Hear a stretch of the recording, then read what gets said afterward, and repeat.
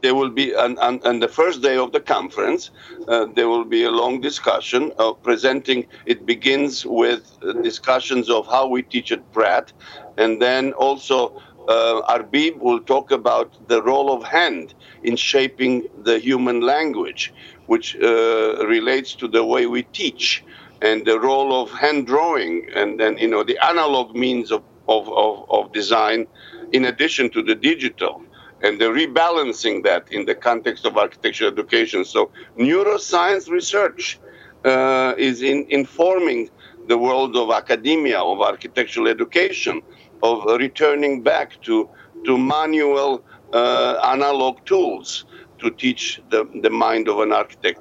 A huge topic will be, we are developing, what is the architectural consciousness? The word consciousness it's a difficult term to define, and hardcore scientists avoid the term. But in fact, there have been any number of writers on neuroscience who have written about the nature of consciousness.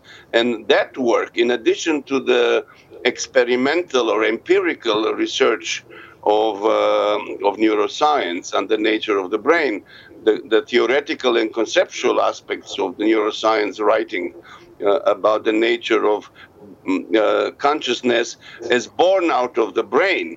That's the question here, to bring back together the mind and body.